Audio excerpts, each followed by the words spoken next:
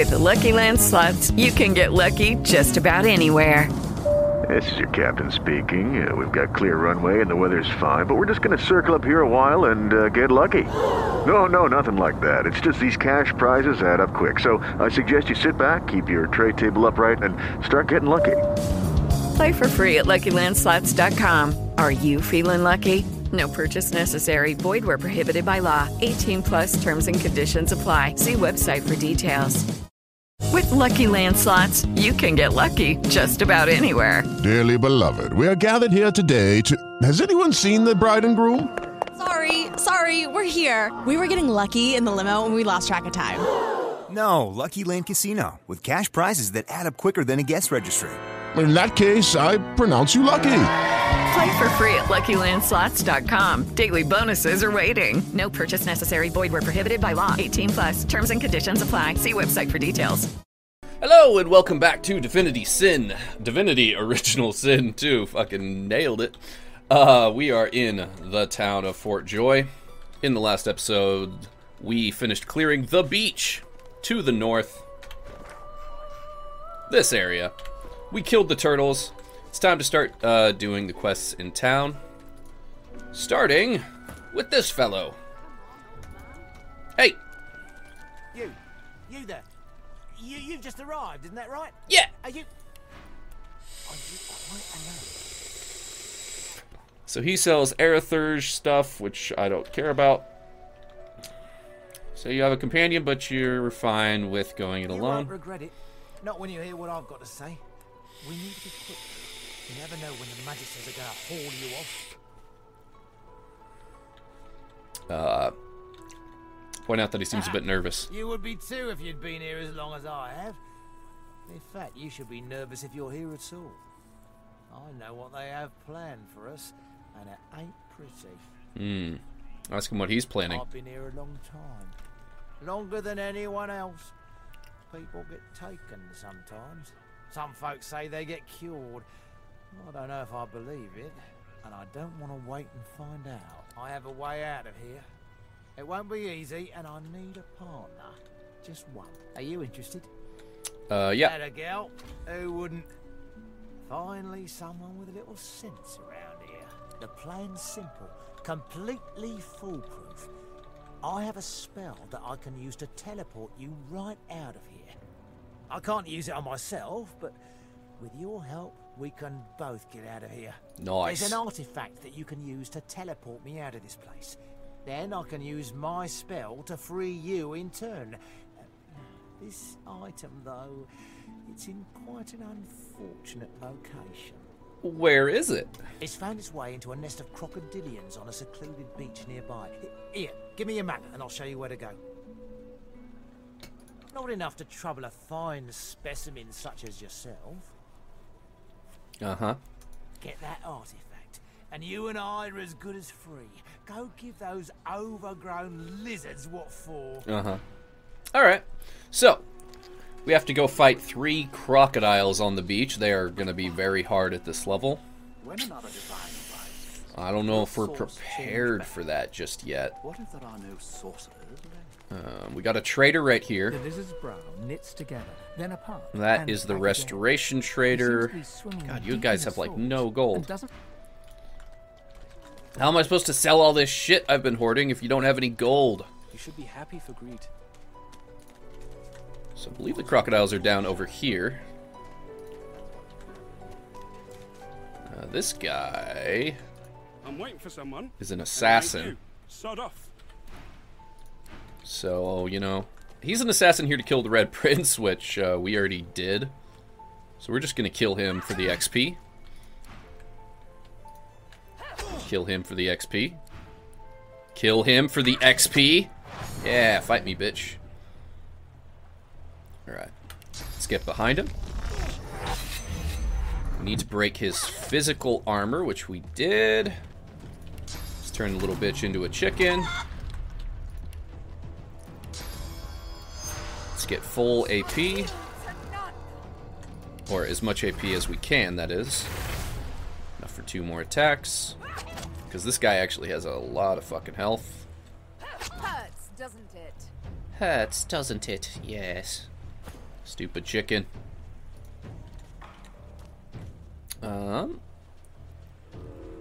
Guess we could CC the chicken so it doesn't run away any further. Does a little bit of damage. Can I backstab a target when it's on the ground? I think I can. Yeah, I can. Alright, he's back up. So let's CC him. Let's go ahead and use Encourage. Probably should have done that sooner. And we'll just go ham. Yes. 600 fucking XP. Don't mind if I do. That was worth it. Oh, and a blue chest piece. Fuck yeah. Invisibility potion. Good stuff on him. I don't have an identifying glass yet, so sadly, we can't identify that nice piece of loot that we just got. Which is a little discouraging, but is what it is. Now I'm going to try subbing in Tier 2 Air Rune and running through. Nice, you should get more XP that way. How the HE fuck do I use Chalice Glyphs? You just type in the specific Chalice Glyph in the search function.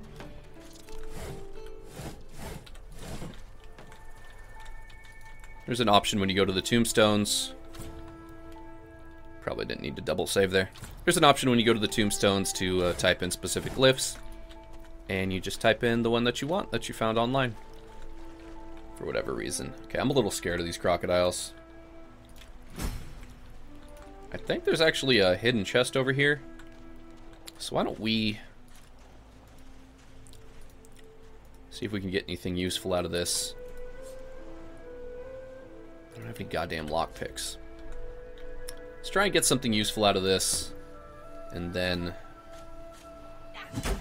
it's gonna take forever. It's gonna break my weapons.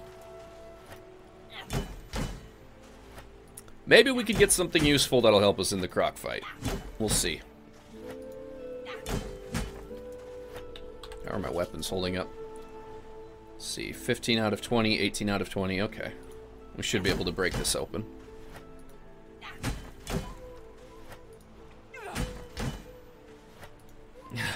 Really sucks having a blue chest piece and not being able to identify it.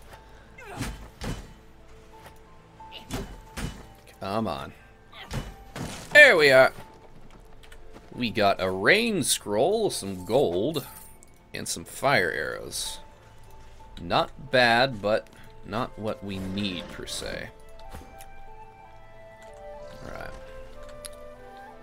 So they have 102 health, but low physical armor. So that is going to help us CC them. I only see 2. Where's the third one? Well, I know he's there.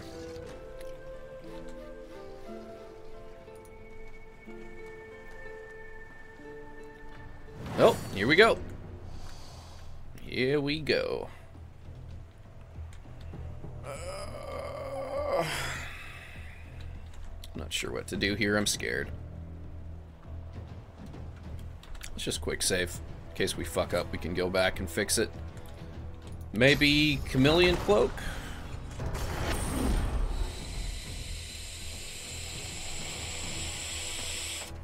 Try and sneak up behind him. Just go ahead and enter in there. Ouch. I mean, we do have a lot of potions, so we can probably just potion tank our way through this. Not super ideal, but let's delay her turn.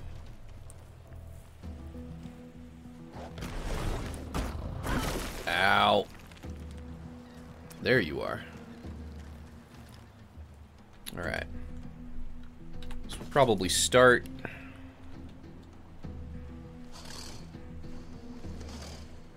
20% heal, that's not bad. Let's eat some apple pie and an apple. Alright, we got some health back. We need to get in there. God, I wish you had more AP. And this fucking oil is all over my goddamn feet. Making me move slow. That's super annoying. If I open up here, they are all gonna just unload on me, I think. Well, I don't know if we have a choice. Ugh, a miss. We can stab again. Let's do a flesh sacrifice, get 1 AP. Turn you into a chicken. And we'll go from there. Are you still fucking slowed? God damn it. That's annoying. Guess I'll just get up in its face. Hopefully she doesn't die. Ugh. Ow! Okay, she's dead. Great. This is gonna be easy.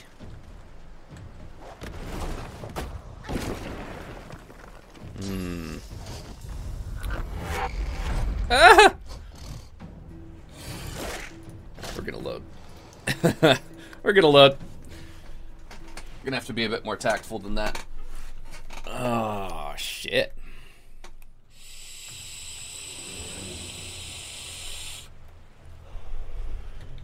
I don't know if we're ready for this yet. Single target fights are a lot better for us right now because we can like focus down one target and CC them. But 3 targets, that's a lot for us. And these guys do a lot of damage. Damn you!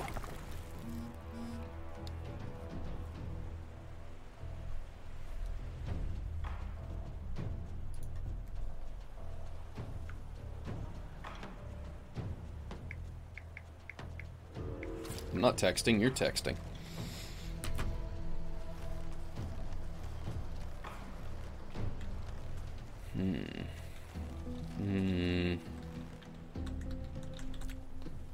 Oh, that slow is so bad. Maybe we can do something like that to sneak out of here a little faster. Come on, break combat, break combat. Shit!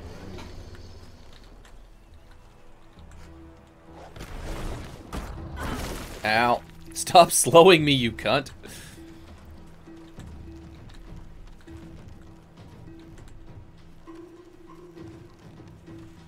Huh.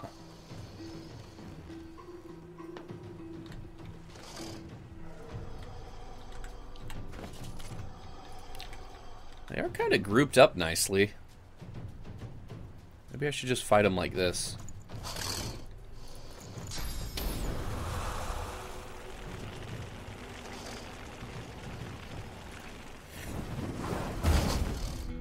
Yeah, we caught him on fire. That's something.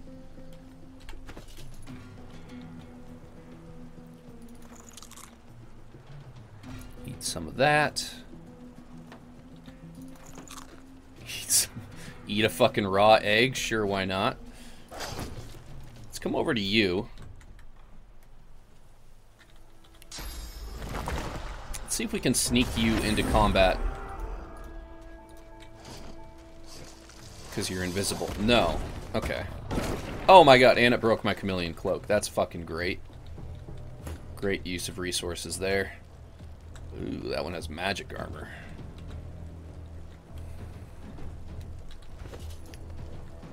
Let's use another scroll of fireball.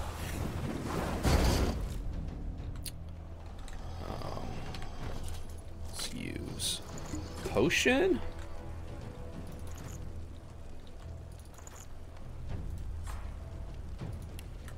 Oh, I've never tried to use a grenade before, but that doesn't seem to be working. I could encourage. Let's just get out of the oil. Ow! God, you hit so fucking hard.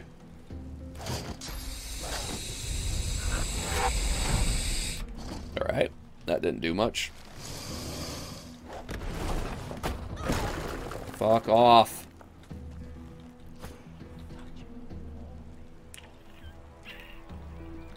I don't like this. I don't like this. I don't think we're strong enough for this yet.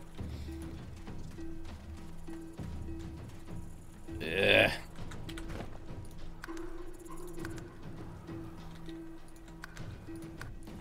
come back and do this later. Our current build just isn't going to allow it. Alright. We need to murder more things first.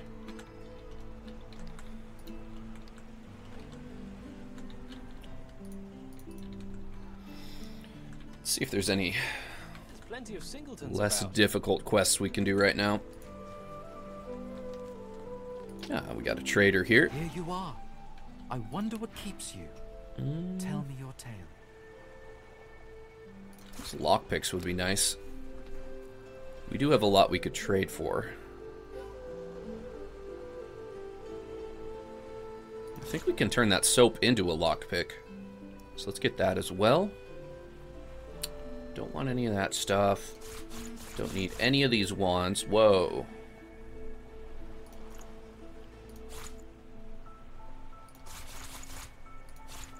That one's worth 91 on its own.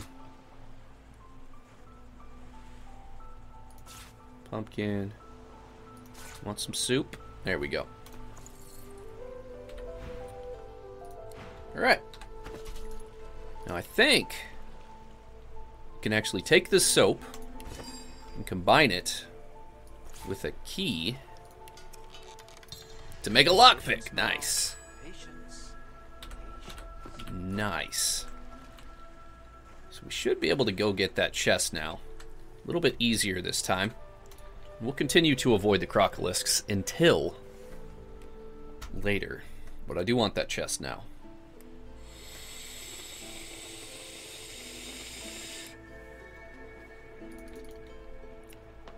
Come on, ladies. Hurry it up. I think we can kill that crab for some XP. Oh, I got 300 XP just for scouting this. Nice. Alright, I'm glad we came back here. So let's go ahead and pick that lock. Gold. Rain skill. Hey. I'll be back.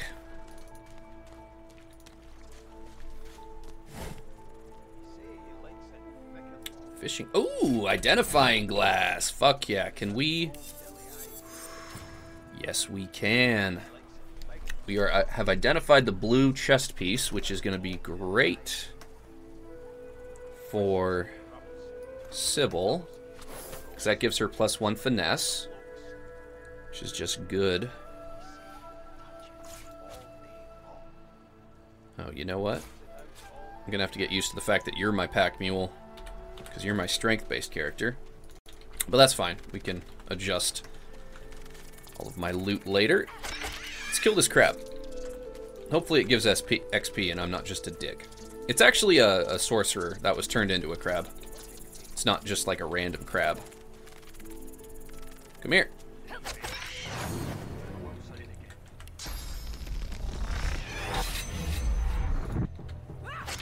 Stab and 200 XP. I'll take it. I will take it. Crab claws, cool.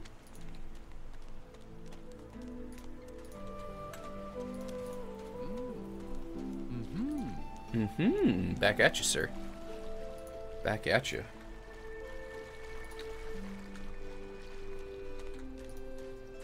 Got some whisper wood. We can use that. What is this? Dreamer's resting place. All right.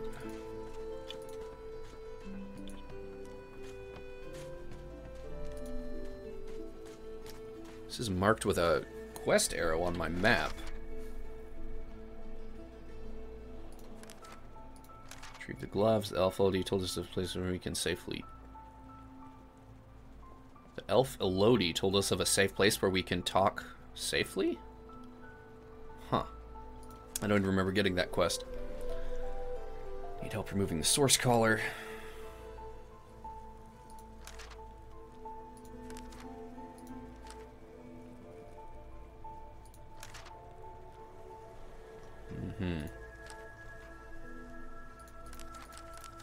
Okay. Dreamer's resting place. I do not know why this is a quest marker, but whatever. Is there anybody around? No. So I can take that healing potion. Don't mind if I do.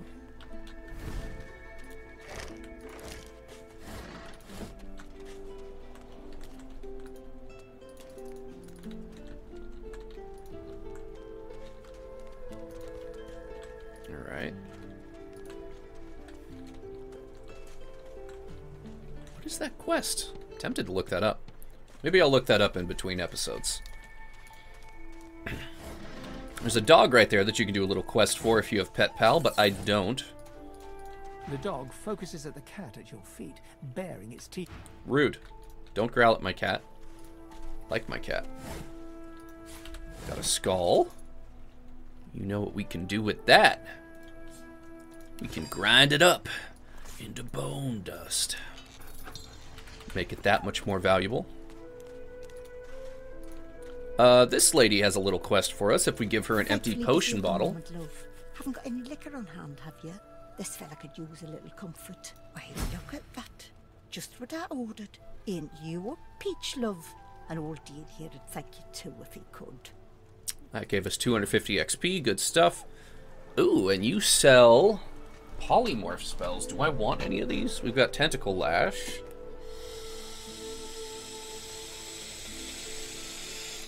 And Bullhorns.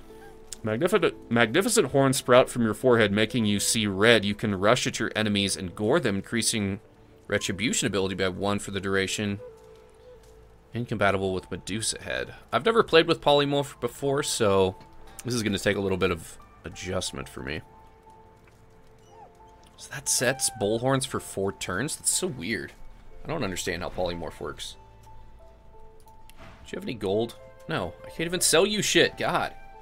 Poor fella over there crossed one of Griff's card sharks and got a club to the skull. Don't to be sure, but I'd like to ease his way out. Oh, man. Well, 500 XP there just for talking to her. If we can just get 1 more level, I'll feel a lot more confident fighting those crocs.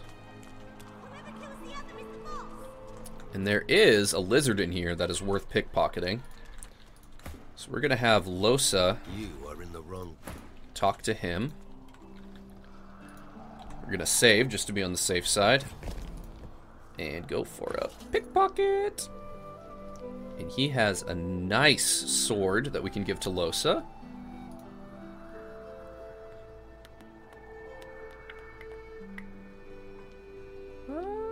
Is there anything else in particular we want? Helmet there for some more defenses. Oh, these daggers are actually slightly better than what we have. So maybe we should take 2 of those.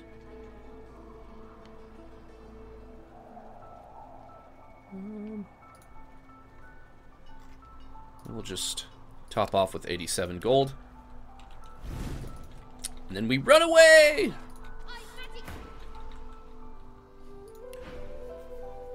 Run away! Do you have anything else I want to buy? Could buy that belt. 4 and 1, 2 and 2. These helmets aren't bad. Oh god, that's getting expensive fast. Could pick up a shield to make her more tanky, but I think we're going to actually have her dual wield for Act 1, because dual wielding is really strong in Act 1. And I think that's going to be it for right now. So rather than give him 300 gold, we are going to sell him all of our garbage that we don't want, which is a lot of different things. Get rid of all that bone dust, these golden cups, a tooth, some bowstring. Perfect. And actually, I could take his 370 gold, so let's keep selling him stuff. Let's get rid of that and that. Don't need these wands for anything. Don't need these bows. Or that, or that, or that. That's stuff I want. I don't think we need crab claws or that. Sheet of paper, tongs. We're close. He's still got 83 gold. Malachite. I don't think I'm going to use these essences for anything. I'm not really sure what they're for, other than crafting. But I don't think I need them. So that should be good. That should get rid of a lot of our shit and give our characters some nice upgrades. So now we need to run away so he doesn't know we stole his shit. And let's talk to this lady. Thank you for your help with that, thug. Rare is the human who goes against their own for an elf. Happy to help. She bows. Does anybody know a way out of the fort? I hear of no escapes. The only way out is through the Magisters, through their cure. Thugs I can stand, but I fear the Magisters. Who's in charge? In this cave, we trust the healer. She is young, but she sees. She knows more than we know. In the camp, the brute Griff rules. He who gives the bread has the power. Got anything to sell? Nah. It gives me great pain. I'm with my family. We are making beautiful magic. We are healing a tree cut down with great violence. The Magisters come. My family runs, but I fall. My son looks back. I shout to him to run. I am taken. Oh. Wait, before you go, I am not here without your help. I do not forget this. For you, a prize. I save it for a special occasion, but I can think of no finer occasion than this. Thank you. She just gave me a severed head. Jesus. Well. Huh. So, we could take...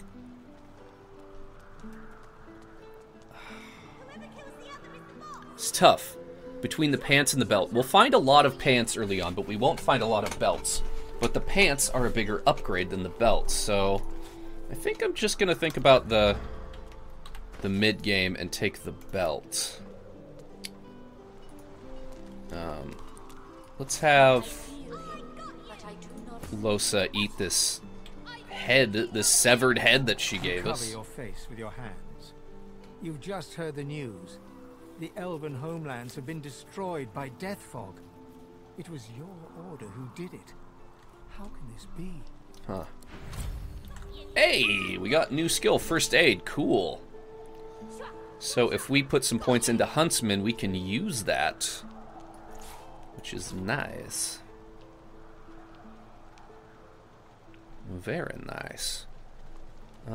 Okay, so we got a belt upgrade. Can throw on a helmet upgrade. Got a helmet upgrade for you. Got a belt upgrade for you. And I want to say that's it. Oh, no. We got this dope-ass sword. So we'll put that in the main hand, club in the offhand. That's looking pretty strong right there. And then we need to go upgrade all of our new weapons with poison. And we should be doing substantially more damage now, which is good. Yes. All right. Let's talk to this lady first over here. As you approach the young elf, Lohse suddenly grabs your arm. Her hand is damp. Her face looks pale and grey. Hey, listen, I don't know why, but I think I need to talk to this elf. Okay. Mind? No. She darts over to the elf without responding. They begin talking in earnest, more quietly than you can overhear. Lohse suddenly snatches up both the elf's hands and leans close to her. Her voice rises. You have to tell me. The whites of Lohse's eyes fade to grey, then black. The colour runs into her veins, crisscrossing her skin like lightning. She keeps hold of Sahela's hands. It rises in you even now, Lohse. Do not let it. You must be strong. Be strong. Fight. You are okay. You are yours. No one else's. Approach and touch Lohse's arm. Tell her it's time to get out of here. Watch and listen. Interject. I can't. I can't. Lohse is fighting an enemy. She will win. She must win. Oh. Shut up. Let go. Let go. I don't want to hurt her. Don't make me. Losa is rigid as a board, tense with the effort of holding Sahila's hands in tight, painful bunches. Leave me alone. Leave me. I don't want to. You are hurting me. Losa's eyes are black. Sahila's fingers are white under her grasp. Let me go. Please. A sinister smile spreads across Losa's lips. She jerks the elf toward her. Chatty, chatty elf. Chatty elf with all the answers. I wonder what your blood tastes like. Losa, please. Shit. You must not defend her. She wakes if she is weakened. We must hurt her to protect her, you see? Okay. I bet the elf blood tastes like honey, like nectar, like joy itself. Let's find out. So I have to beat up Losa to... I think she's possessed, which is not ideal. We do not want to hurt you, Losa. So let's fucking turn you into a chicken.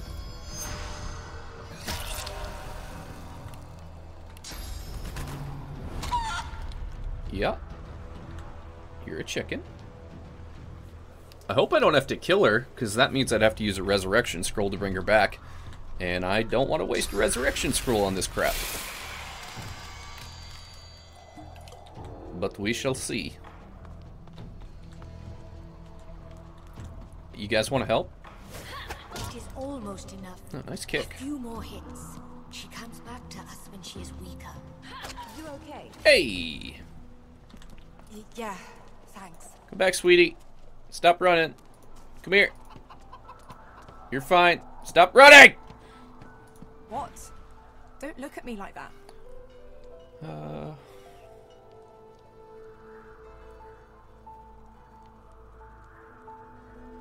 Hang an arm around her shoulder and tell her to lighten up. You're happy to meet your other That half. thing has nothing to do with me. It's just a visitor. A fly that won't buzz off. Glad it didn't freak you out too much, though. I know this kind of stuff can be weird if you aren't used to it. Smile and tell her the weirder the better. Look at us. A merry band of freaks are we. Let's keep moving. I want to get out of this bloody place as soon as possible. Let's go. Okay, so she's got issues, but hey, who doesn't? I wanted to talk to this damn elf. Could you not interrupt me? Her eyes are covered, but she turns towards you when you approach. She smiles as though she recognizes you, though she couldn't have seen your face. Ah, hello. So much you suffer. So much suffering you have and you make. Does causing pain stop yours? Yeah, absolutely. Total sadist over here. Ask how she knows about that. I see it before my eyes. Tell her you're only getting started. The blood of your enemies is like a balm for your soul. Dear one, no. Your anger. No, I should not say. You must discover for yourself. She takes your hand. I wish you only healing. It looks like she wants to speak further, but she hesitates, shakes her head. No, surely it cannot be. So you're looking for a way out of Fort Joy. Her eyebrows shoot up. There can be a way. Amiro knows. But he is gone. Do you see him? He knows how to leave. Ask about this Amiro. My protector, my friend. An elf like me, with a spirit bright as new leaves. He tries to help me, to save me, and he suffers very much. He is caught by those who hurt him. I wish so much for his return. And he tells you what you seek. A way out. You bring me great peace. Thank you, my friend. I miss him very much. I see something that helps. I see a lizard. He is a lizard of many dreams, of far feeling. You do not free Amiro without him. Interesting.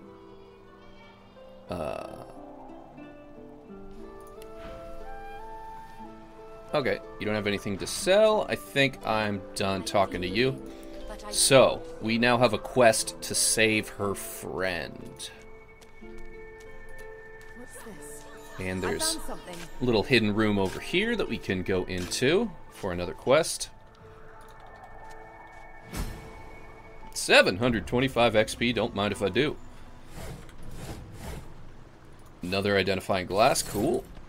Pretty sure you only need one, but I'm not. Yeah. Having more can't hurt. Pickaxe. That's worth 100 gold, I'll take it. Hello. What in the world are you? I'm an elf? Can it be an elf? Oh, I have been abominably rude. Please forgive me. I'm so very out of practice. It's been so long since I met another living soul. In my day, your kind were most mysterious. I'd heard only rumors. I'd never met an elf myself. Oh, I've been a cad. It is so shameful for me to ask, but... Why are you trapped down here? A wicked king it was. Brachus Rex by name. The Order of the Source Hunters discovered a great horror upon this prison isle, and I was sent to stop it. Yet my failure was absolute. I am not fit to bear the insignia of the Source Hunters any longer. Please, good lady, you must free me. Prise this spear from my chest, where it has been stuck fast for the last 1,000 years. So you can't imagine his torment all too well, but would it be wise to free an undead? Say he's in luck, you delight in setting trapped creatures free. Sure, let's set him free. Bless you. Seize the spear. End this degradation. I beg you. Okay. It's stuck fast. Can you take it? Hey, got it. I got it. Good madam, you've set my body free. Free to crumble to dust at last. Oh. But my spirit, blast, I remain trapped in this mouldering skeleton yet. Ask what binds him. Spell most terrible. I have heard of such magic, but have never known anyone so foul as to employ it. Brachus Rex, may maggots lace his entrails. Yeah, right. After he interred me in this cell, he must have drawn my very soul away from me and stored it elsewhere in the fort. Thus he has bound me entirely to the mundane realm. But I know this place well. I could lead you to its likely location. In turn, you would find a path straight out of this fort. My freedom for yours. What say you? Yeah. Marvelous, my friend. Hey, level up. You'll first have to get inside the fort itself. There's a secret switch on a statue of the Seven in the courtyard. Surely you know it. The switch will open a hatch, and you'll be led into the prison's main floor. I suspect that within Brachus's phylactery room, you will find the container which ensnares my soul. He has likely disguised it well, but search there for another hidden switch. Okay. Brachus would have made me a supplicant, a slave to these walls.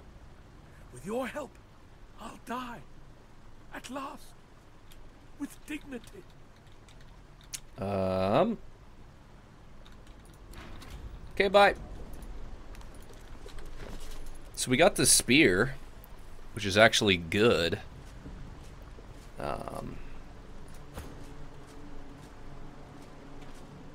It's a finesse weapon, but it's not a dagger, so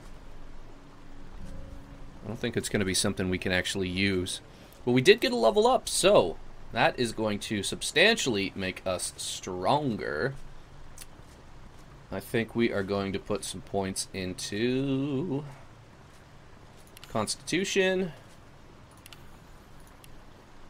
You're going to put some more points. We have Warfare, we have Scoundrel. I don't think we need anything else in Poly, so we could put points into Dual Wielding, which is going to increase our damage and our dodge, which could be good. I think we're going to do that. And nice, we got a new ability. Escapist, no. Executioner's good, but no.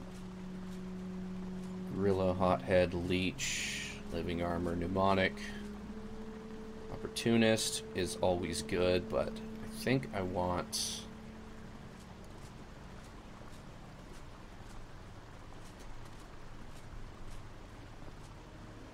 Huh. Pawn would be good.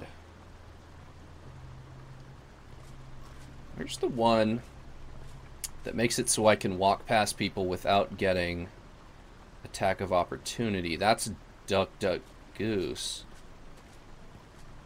So I need Huntsman for Duck Duck Goose, and I don't have Huntsman yet.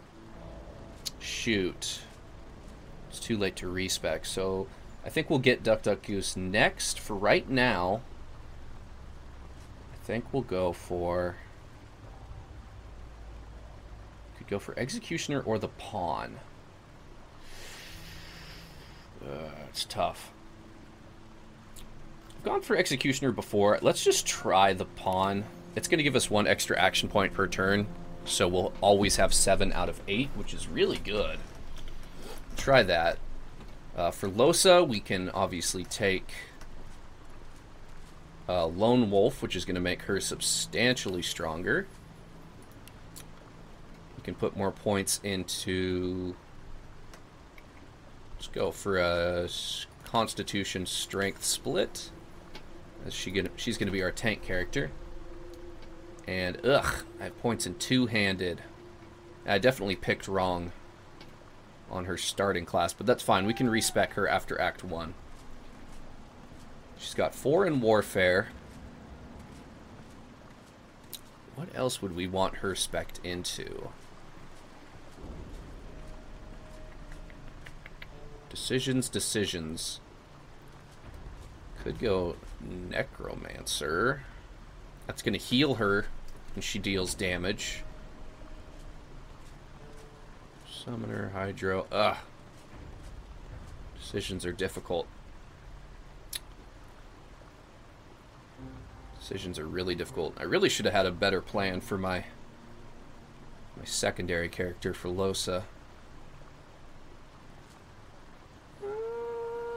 Maybe we'll just put more points into Warfare for now. That's probably fine. We can always fix all of this later on. Are clouded and grey, but it stares at you with its eyes clear, and it shakes its head.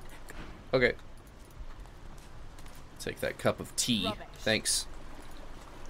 Don't call it rubbish. That's tea, woman. Alright, so. Good stuff down there. What else can we do? What else can we do? There are some frogs over here that we could fight. That might be worth the trouble if we can actually win. Let's scooch that out of the way. That out of the way. Gotta break our way through this barricade. Alright. Actually, hang on. We need to go poison all of our weapons. Seeing that poison on the ground reminded me. So let's go upgrade our weapons and see what else we can do.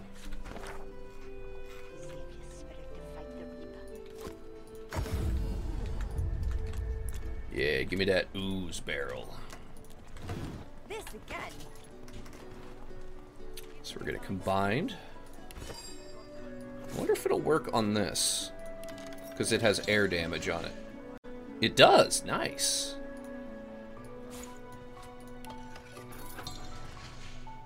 Nice. Let's upgrade our shivs.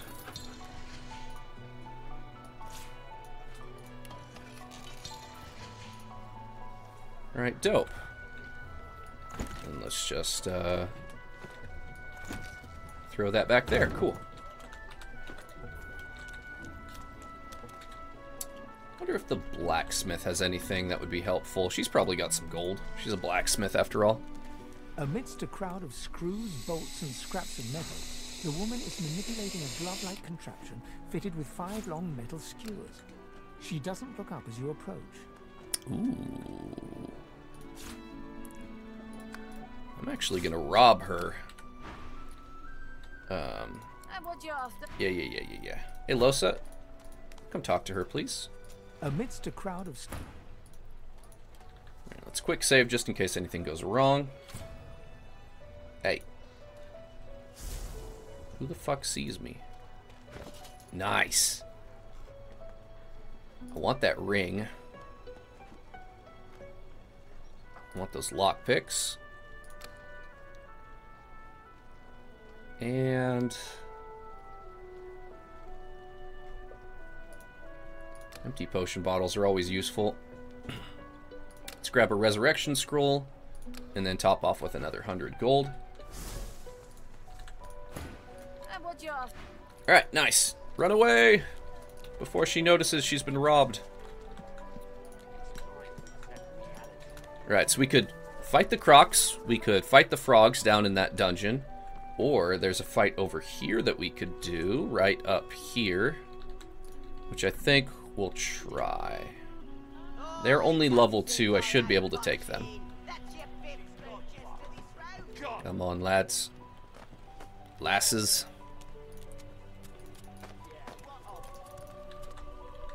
Right.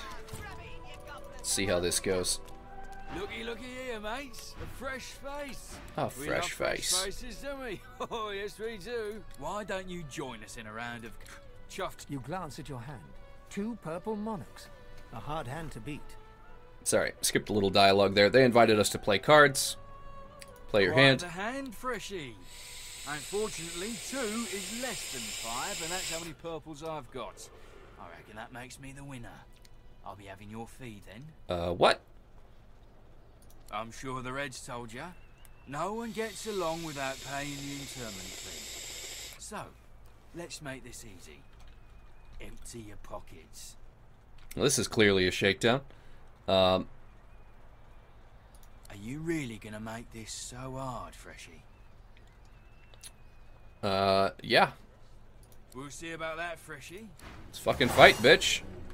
You started this shit. Right, so we got 23 physical armor there, 23 there, and 23 there. So we might just as well focus old Ravioli boy.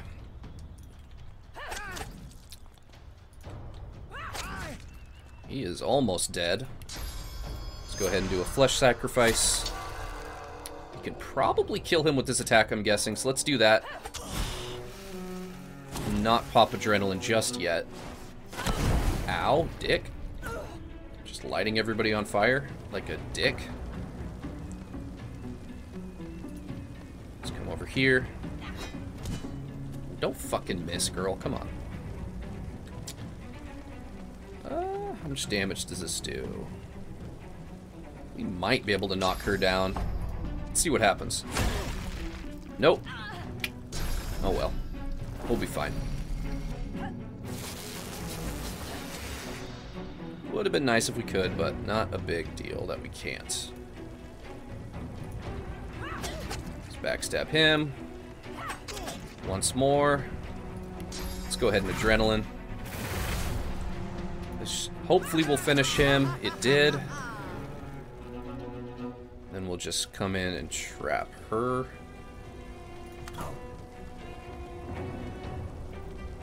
Let's just start swinging for the fences. Oh yeah, look at that damage. Oh, look at that damage. 750 XP, not bad. Not a hard fight at all. Let's go ahead and take what they had. Potion. Lockpicks, nice.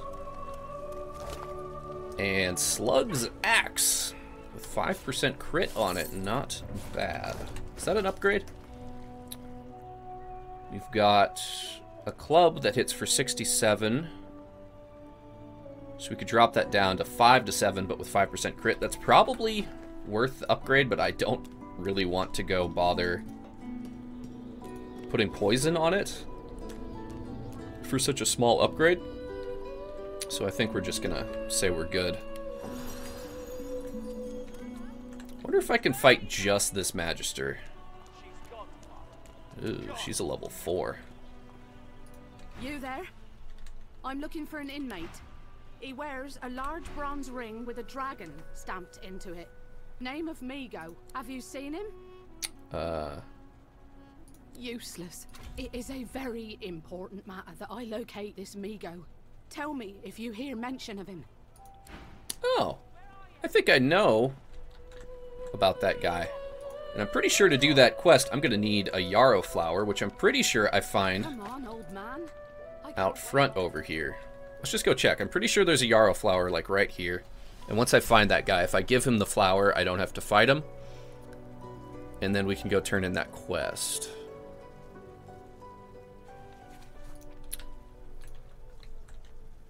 That's just a long branch. Damn. Come on, flower. I need a yarrow flower. Shift shield. Ooh, glad I came over here. Look at all these mushrooms. We can turn those into healing potions.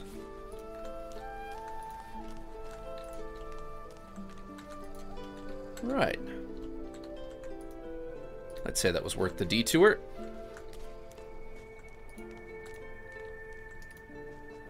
Alright, so we can go fight the crocodiles, or we can go fight the frogs. Not sure which one's going to be easier. Oh, and some whisperwood, too. Nice. These things are good. I think we need to do some inventory management. We got a ring. 5 magic armor and 12 HP. We'll probably put that on our tank character.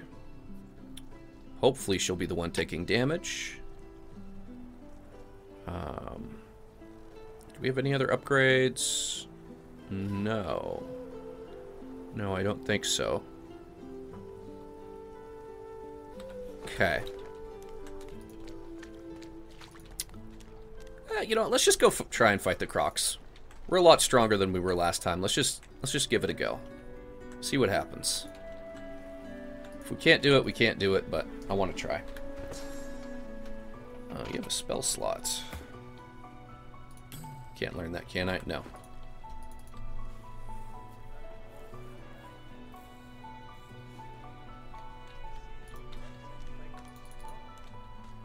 Ugh. Starting a new character is hard, man. So many things you need before your build starts to come together, but you just don't have it at the beginning. Alright, let's go ahead and quick save, and let's see if we can get this done.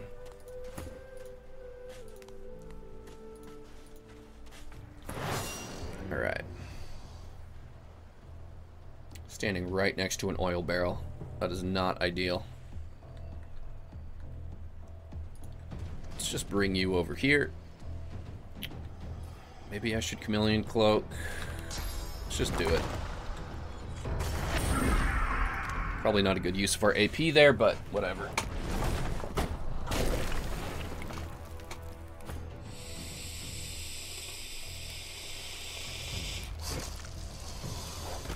Gonna delay turn.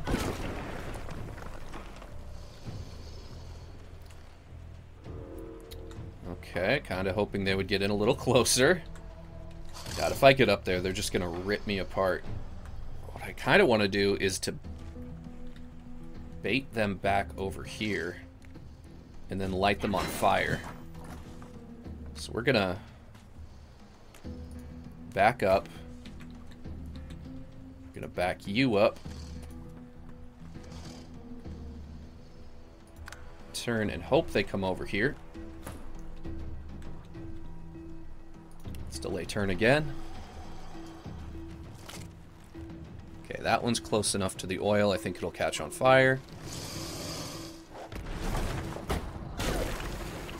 Oh, shit. Actually gonna back you up one more time. Let's just eat some shit. Sure.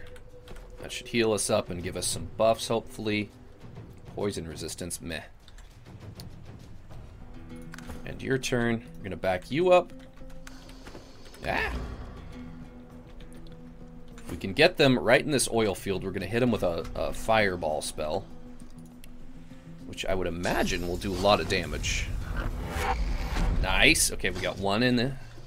One in.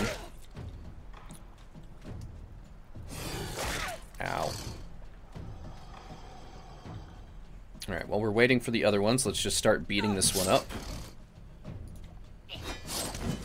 That's good damage right there. Oh dear, that is not how I wanted to position. That is unfortunate as fuck. But we're gonna deal with it. Let's bring you over. Start stabbing this bitch.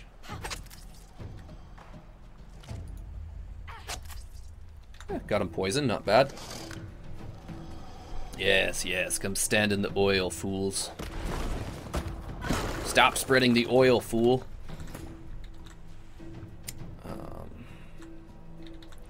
Let's go ahead and encourage. Finish off that croc. Let's back up to here.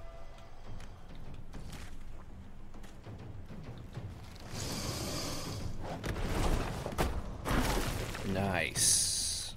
Okay. Let's get you out of the oil.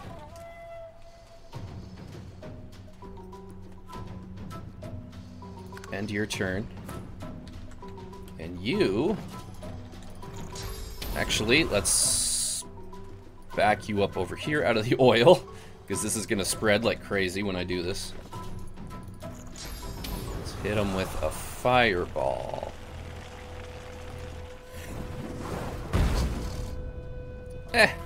Could have done more. Could have done less. It's fine. Let's drink a potion. End turn. Ugh. That really didn't go as well as I was hoping. But I'm feeling good. I think we got this. I think we got it. Too far. Come on. We'll blink behind it so we don't have to waste AP moving. And just fuck him up. Oh, 1 health. Come on. Come on. Maybe he'll burn to death. Maybe we'll get lucky and he'll just take a little bit of fire damage. Or we can do that. That gets the fire out of our way. She's moving slow from oil, but that's okay. We'll end turn. Stab him. Stab him again. Turn him into a chicken. Nice. Hey! I think we have successfully beaten the crocodiles, which is a very good thing.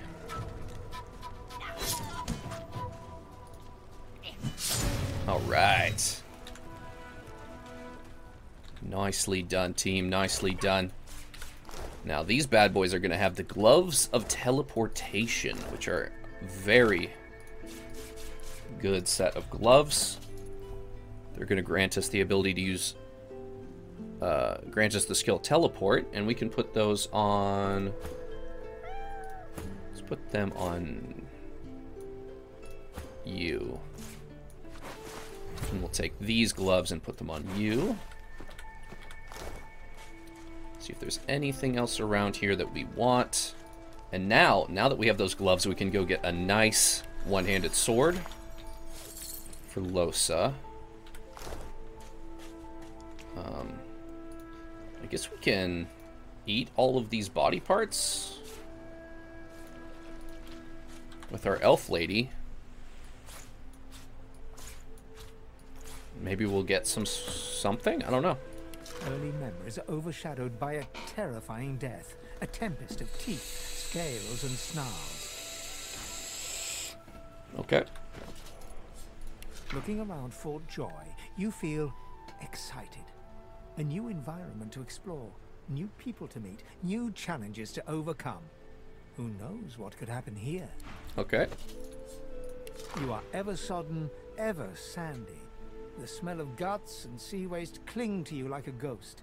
You sought freedom, the life of a seaman. Huh. Interesting. I wonder, do intestines have an effect on us as an elf if we eat them? No, those are just for something else. What do they do? Sets diseased for 3 turns. Gross. Okay, don't eat intestines. Got it. Got it. Now we can come up here and use our new fancy teleportation skills to go get that beer out on that island. And you know me, I like beer.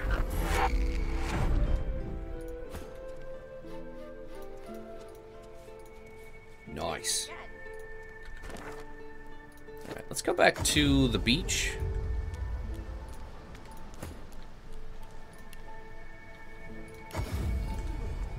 Put our party back together.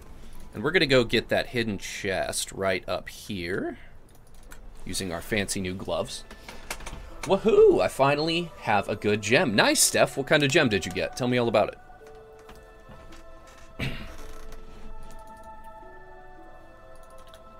Once we get this other good weapon, we should be in pretty decent shape for the early game fights. So we're going to teleport you right up there. Hope that's not locked. I don't think it is, but... Got a two-handed sword. And, ooh, Huntsman chest armor. Nice. Let's just get the rest of the stuff up here. So what that's going to do is it's going to let Sybil use the heal skill, the Huntsman heal skill that we got for her earlier on by eating that head. And that way we don't have to put points into Huntsman to do that. At least not yet. And the good sword is up here. It wasn't that two-hander that we picked up.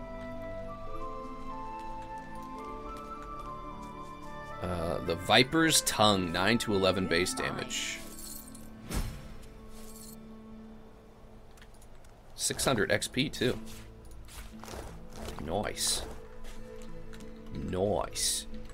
Alright, then we can get back down here using the vines.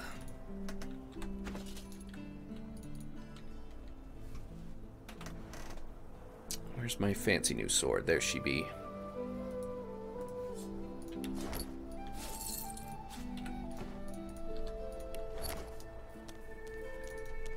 Climb on these. Ouch. I'm sorry. It was rude of me. Alright, so we can put that there.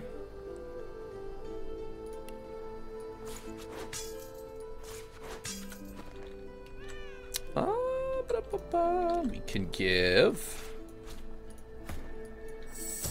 you.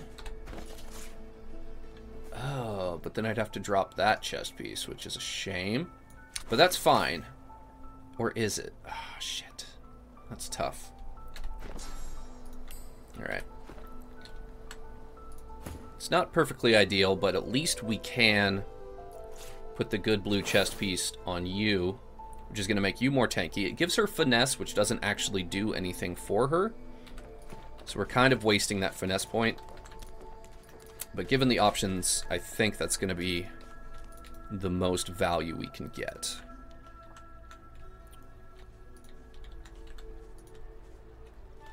So let's come back to town. Let's go ahead and upgrade the Viper's Tongue that we just got. I suppose I could just teleport here, huh? And then we'll talk to that guy who wanted us to get the teleportation gloves. So we'll combine that with Viper's Tongue. Put that back down there. 30 to 39 or 32 to 41. Nice, okay. So we want them in that configuration for maximum damage. Hello, friend. So, what's the news? What's the news? We have the teleporter. Well, I certainly got lucky with you, didn't I?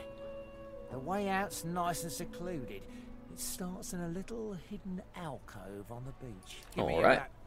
I'll show you where to go. And hurry, not a tick of the clock to spare. All right. Meet you there, bub. Bubby boy. Let's see, where are we going? We're going right here. So we're going to pass through that pretty little cave again. Oh, the gem is 26.2% physical up, really low increase to stamina cost. Dude, that is a good gem. Is it cursed? Does it have a negative curse affix on it, or is it just a Oh, wait, no, that is the curse, is the increase to stamina cost. That's a solid gem, dude. That's an A tier gem. Not quite S tier, but it's A tier. Happy for you. All right, bub. What's the sitch? How do you want to do this? Now, teleport me down to the ledge behind me near the tree stump. I'll bring you right after. Oh, we're almost free. Can you taste the ale? Oh, the scent of home. Sure. Right, so next to the tree stump, we're going to teleport you. Now, come towards me.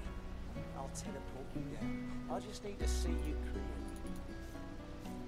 clearly. Come close to the edge as you can, friend. Uh-huh. Hey, thanks. Simply perfect. Now, teleport me to that mossy rock across the gulch, just by the torch. You're almost there. Mossy rock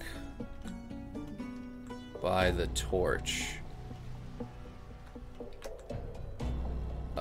Sorry, where? I don't see a mossy rock by a torch.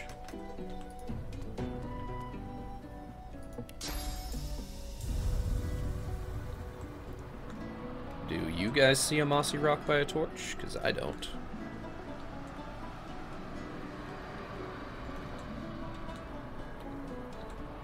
You want to go over here?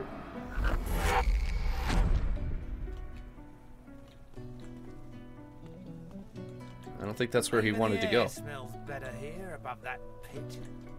Thanks for the help, and good luck getting yourself out. Oh. Looks like it's just you and me, Stumply. Huh, you dick. You dick. Well, at least we got 1200 XP for that. If I ever find that guy, I'm gonna fucking kill him. Oh. I don't have a way out of here, do I? There's no way off. There better be enough wood in that stump to make a ladder. Well, we seem to be stuck down here all by our lonesome. Now we got a bloody hand and a soggy note. Let's see. These are my last words. I ask that one of my kind, my own heart, reads them.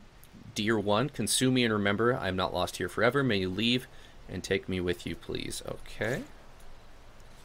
Let's eat a hand. You thought hard on the location of your fortune before passing. You wanted an elf to find it. You urge whoever tastes your flesh to go and enjoy what you cannot. Okay, where's your fortune? Did you add that shit to my map? Oh, look at that. Hidden treasure. Neato. You know what I wonder? Can we do... We can. We can pass the gloves from party member to party member. And then teleport you out of this ditch. Nice. Nicely done. Put your gloves back on. Put your gloves on. And I think that's going to be a good place to stop episode 3, guys. Thank you all for watching and chilling with me. I'm hoping you're enjoying Divinity Sin Original 2 something. I don't know what it's called. Hey! Hey! What's that? Look at that. There's a chest over there. Hang on. Hang on. I've never noticed that before. Bouncing shield.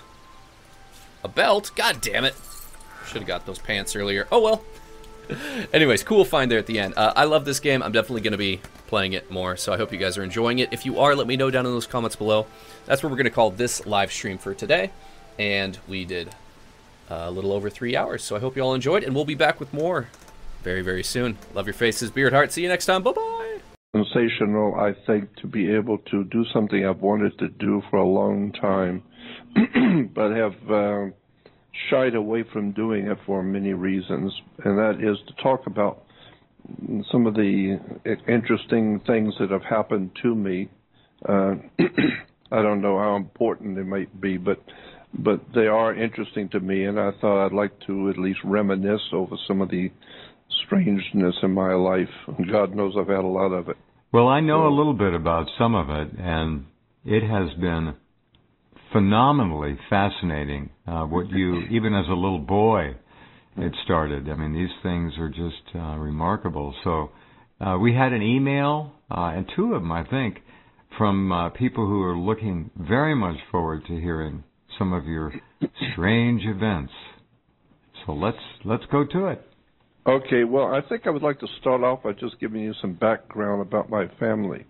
When I was growing up as a kid, my mom used to tell me from time to time, we'd sit and talk about the family, and I would ask her about my grandfather and about the family, and as a kid, and she would always tell me that you are from the Carroll family, and she would always spell it C-A-R-R.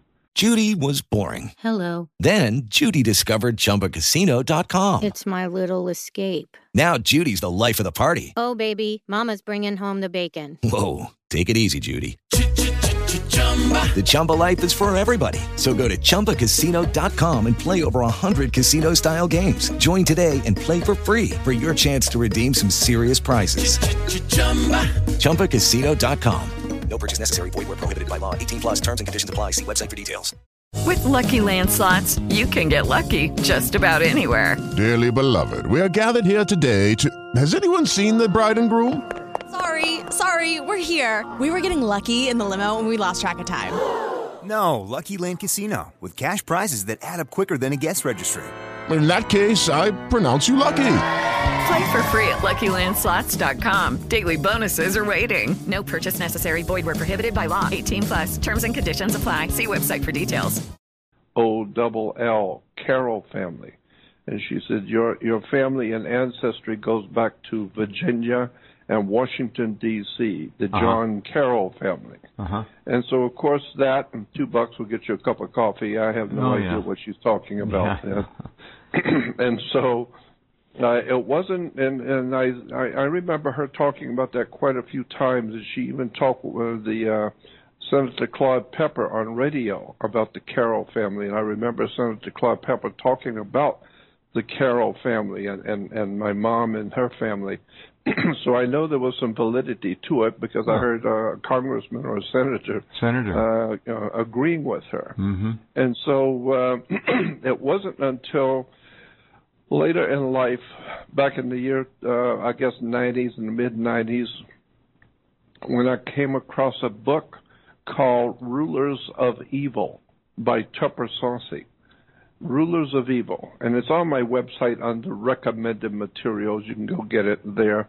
But Lucky Land Casino, asking people, what's the weirdest place you've gotten lucky? Lucky? In line at the deli, I guess? Aha, in my dentist's office. More than once, actually. Do I have to say? Yes, you do. In the car before my kids' PTA meeting. Really? Yes. Excuse me, what's the weirdest place you've gotten lucky? I never win and tell. Well, there you have it. You can get lucky anywhere, playing at LuckyLandSlots.com. Play for free right now. Are you feeling lucky? No purchase necessary. Void where prohibited by law. 18+. Terms and conditions apply. See website for details. Judy was boring. Hello. Then Judy discovered ChumbaCasino.com. It's my little escape. Now Judy's the life of the party. Oh, baby, mama's bringing home the bacon. Whoa, take it easy, Judy. The Chumba life is for everybody. So go to ChumbaCasino.com and play over 100 casino-style games. Join today and play for free for your chance to redeem some serious prizes. ChumbaCasino.com. No purchase necessary. Void where prohibited by law. 18+ terms and conditions apply. See website for details. In the book, Tupper Saucy talks about the founding of the United States of America. And he talks about the family that was very, very instrumental was called the Carroll family. From Double R, double L. Right. And he said that the Carroll family was if I'm remembering this correctly, as a Jesuit Catholic family, very wealthy at the founding of this country, very wealthy family. And so when George Washington and the founding fathers needed a place to set up the central government, the federal government, he brought out in his book that it was the Carroll family who donated the property, which today we refer to as Washington, D.C. Oh, is that all, huh? It was just part Washington, of D.C. Oh. Yeah, Washington, D.C. was owned by the Carroll family. And it was donated to George Washington and the Founding Fathers as a donation. With Lucky Land Slots, you can get lucky just about anywhere. Dearly beloved, we are gathered here today to... Has anyone seen the bride and groom? Sorry, we're here. We were getting lucky in the limo and we lost track of time. No, Lucky Land Casino, with cash prizes that add up quicker than a guest registry. In that case, I pronounce you lucky. Play for free at LuckyLandSlots.com. Daily bonuses are waiting. No purchase necessary. Void where prohibited by law. 18+. Terms and conditions apply. See website for details. And then when I read that, I thought, wow, that's what my mom was telling me about, the Carroll family. Then later on, the movie came out, National Treasure. And in the beginning of the movie, National Treasure, it's about the Carroll family. And as a matter of fact, one of the very first scenes in the movie is Martin Landau, that sensational actor. Martin Landau is in a horse-covered horse carriage, and they're getting him out of town. And it's a stormy night, and beneath him on the screen it says the Carroll, John Carroll of the Carroll family. And that was in National Treasure, the very opening scenes in National Treasure. And so I was shocked again. There it is in movies, the Carroll family. And so the bottom line is that for whatever it's worth, I just thought, I'd like to tell you, I'd like for somebody to know, not that it's going to do me any good, but but that my family, the Carroll family from Washington, D.C. and Virginia area, was my ancestor. So in point of fact, I've often mused that if I had the money, I would like to hire a really, really high-class law firm, and sue the flying hell out of Washington, D.C., and demand my property back. My family gave it to the people of America, not to the fascist, murdering criminals that run our country today. I would like my property back and get all of that crap off of my property. So that's really fascinating, Jordan. Amazing that your family donated Washington, D.C., the property, to the government of these now rotten United States. Yeah. Yeah, and my mom used to tell me that all the time. And like I said, it wasn't until I was much older, but I did remember she talked on the radio one time on ABC Radio in Los Angeles when Senator Claude Pepper, who was the highest-ranking Democrat at that time, happened to be on the air, and she called and was talking to him, and I was in the other room listening to the conversation, and I remember Senator Claude Pepper talking about, yes, the Carroll family, and your family was the Carroll family, and et cetera, and he went on talking about the importance of that name and what my family had done, and so I just thought that was interesting. I'd like for like I said, I don't know where it could go, but I just would like for the world to know it was my family that owned the property that we call today Washington, D.C. Let me ask you a question or two about this. This is fascinating. The Masonic and Luciferian impact that was laid on the land that your family donated to this country in the beginning. Your family was not involved with that part of it. I imagine they were probably shocked as to what happened and who really was running this country.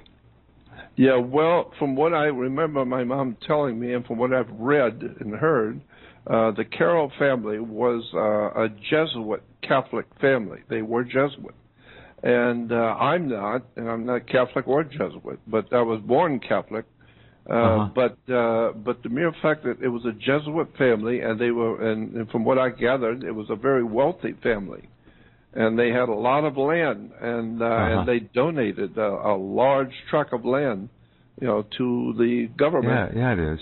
Who do you think laid out the grid? And it is a very specific grid of intent, the geography of the city of Washington, D.C. Who do you think did that? Jesuits or others?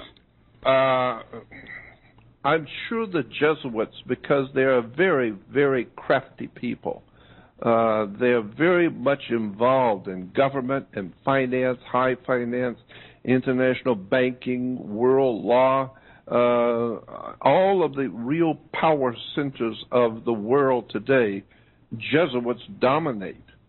And so I'm sure that there's a real story here that I'm bringing out at the last minute before I leave this world, but at least it gives somebody opportunity to look into it for me.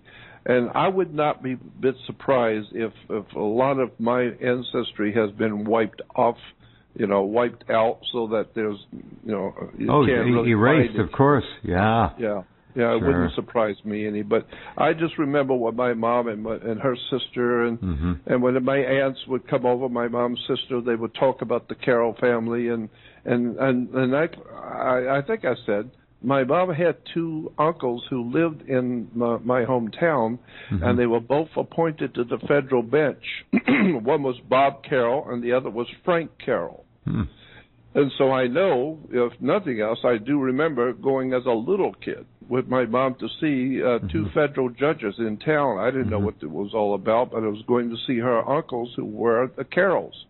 So I know that that's legitimate. And I know that the Carroll family were involved with the founding of this country. As a matter of fact, I think John Carroll signed the Declaration of Independence. He was the only Catholic to do so. And it was either the Constitution or the Declaration of Independence that Carroll signed. And so his name's on there, John Carroll. And so I just thought that was of value, even though it doesn't mean anything for me, but at least it is of value to know that, what my ancestry is all about. But anyway... Here's hold on. Charles Carroll, C-A-R-R-O-L-L, of Carrollton. Yes. R-R-L. Signatory of the Declaration of Independence. Yes. He was elected to the Continental Congress on July 4th, 1776, and remained a delegate until 1778. How's that? That's exactly right. That's what my mom was telling me. Yep. So good job. Well, and when you think about it, Jordan, excuse me, I didn't mean to interrupt, but you look at it now, and the hope and the vision and the goodness that went into this whole establishing of the country, the Declaration of Independence, the Constitution, the greatest document probably in history, and look at the actual blackness that is Washington, D.C. It's the center of Luciferian satanic evil on the planet. That argument can be made. That there is no doubt to anyone with an IQ of over 40 that Washington, D.C. is the center for all of the demonic depravity and filth that's going on the inhabited earth. And it's my country. I was concerned about America because I grew up in a country that I loved and my family worked in, right. And all of my family worked hard to be a part of America, and only to find out that it's been taken over by criminals, liars, and thieves.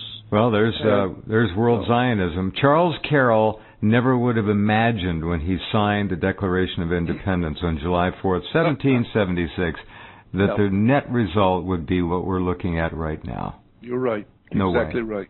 But just keep in mind, though, that family was a Catholic Jesuit family. Yeah.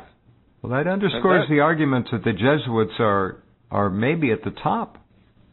Yeah. Well, that's what I think. That's what I choose to believe based on my 56 years of looking into all of this. But then on the other hand, it's always amazed me that this is what's always been in my blood. As a child, I was always interested in the dark side of things, and the political, and asking the right questions to find out what's really going on. Right.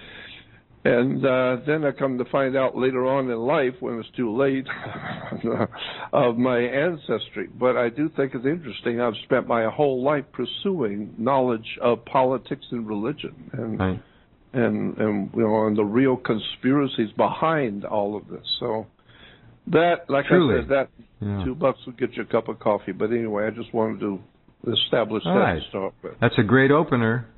All right, Maestro. And so in 1989, now I've had so many strange experiences even as a child, but we'll get into some of those things later.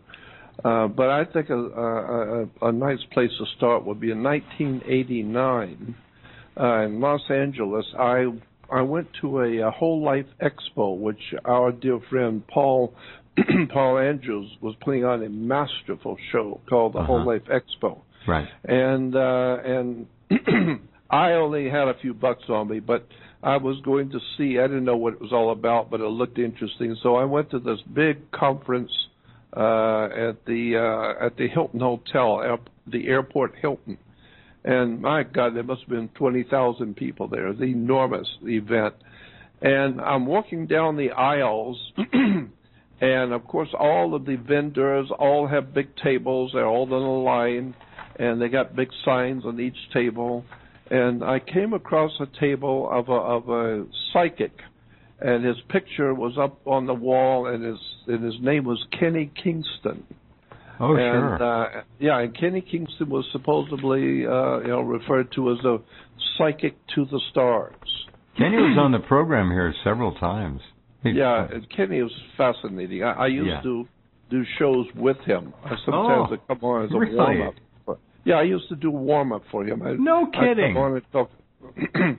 I'd come on and talk about the occult world and spirituality, et cetera, and then I would introduce the speaker, Kenny Kingston, So I was very close friends with Kenny.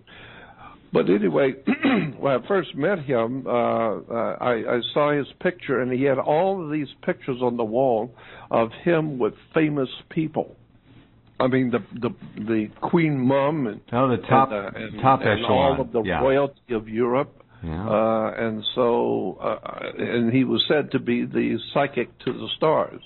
Well, at that time, I didn't know what a psychic was, and I wasn't interested. But I was interested in the fact that this man has seen in the company of some of the most powerful people in the world. And whatever he's doing, he must be doing good at it, because he's with all these important people. So I thought, I want to see what he's doing. And so I came up to the table, and there was a sign that said, for $10 you buy a little audio tape or a little pamphlet that he wrote about spirituality, etc. And he would give you a 1-minute complimentary reading to show you what he can do, to give you a psychic reading. And so I thought that sounded interesting. It's only $10. So I got the pamphlet and I was reading it. Well, the way it worked is that there were so many people in the aisles that if you're going to talk to Kenny, you have to line up next to the table, single file, and you go to the end of the table. The next person to see him would go to the end of the table, and Kenny was facing away from the aisle, facing away from the people. So you have to go around and then turn around and now facing him and talk with him. And so I was reading the pamphlet, and it didn't occur to me that I was holding up the line until I looked up, and I saw that the person ahead of me had already gone and talked to Kenny and left, and I was holding up the line. And so the moment I saw that, Kenny Kingston turned around. He had a swivel chair. He turned around to see if there was anybody else in line, and our eyes met. And the first thing he said to me, I had never seen him before. I had no idea who he was or what he could do or what he was doing. And when our eyes met, he pointed at me very deliberately, and he said, "You've come back. They have brought you back." And I said, "Are you talking to me?" He said, "Yes, you. You have come back." And I said, "I don't understand." He said, "You are going to expose religion, the demonic, depravity of religion and government. You're going to expose conspiracies around the world, and you're going to be very famous doing that because they have brought you back to do that. And I was amazed what he was talking about.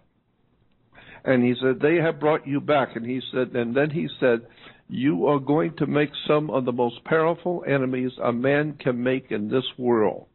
But at the same time, you will attract the attention of some extraordinarily powerful people who will know who you are, and they will know what you are doing here, and they will protect you, but you will never know who your protectors are. You will never know who your enemies are. But the people who know who you are and want to protect you so you can do your job, he said, they are going to put a circle around you, which means out on the street, wherever you go in this world, whatever you do, there's a circle that's been put around you by some extraordinarily powerful people in this world that are protecting you. And that circle simply means nobody to touch you. Nobody. And he says, so they're doing this, but you don't know who they are, but they know who you are. And they are protecting you so that you can do what you have to do. So that was one of my first entries into the world of psychics, and I had other experiences with Kenny, but that was just a beginning to awaken. Kenny was a very nice man. I always enjoyed being. His energy was very kind, caring, and sprightly almost. He was interesting. I love Kenny, and I used to, like I said, I've done shows with Kenny and introduced him at different conferences, and he and I would speak on the stage together. So, but anyway, that was one of my beginnings, and then second, I was asked to speak at a conference, and I've spoke at so many conferences and conventions and seminars all around the world. But I was asked back in I think it's about 1995, that I was asked by the conference people to speak and be a keynote speaker in Pasadena at a big UFO kind of convention. And so about a week before the conference, the owner, the guys putting it together, called me and they said, we're going over to Pasadena to look at the hotel that we'll go, you'll be speaking at. You want to go with us? And I said, sure. So we went over and we're looking at the room and what it's going to be like when we get there. And then they said to me, we were sitting in the lobby, and they said to me, what are you going to need for your presentation? Do you need a blackboard, or do you need projectors, or what is it you're going to need to do your presentation? And I said to them, look, all I want is just a table. I want a table and a chair, period. I want to be able to sit before an audience like a teacher, with all of my documents and papers and everything laid out on the table. And so I just want to talk to the audience without any glitz, without any glamour, and talk with them about the kind of research I've been doing. And so the guy who owned the conference said, he said, okay, here's what I'll do. I'm going to put a video camera on you, and on stage, and I'm going to have the cameraman sit in a bar stool behind you, with the camera behind you, so that when you pick up the piece of paper and talk about the document, hold it up so that he can zoom in on it, because he's going to be right there over your shoulder the whole time. So hold it up so he can zoom in on it, and we'll have closed circuit TV so everybody will be able to read it together. And so that next week it came off fine. It came off great, and so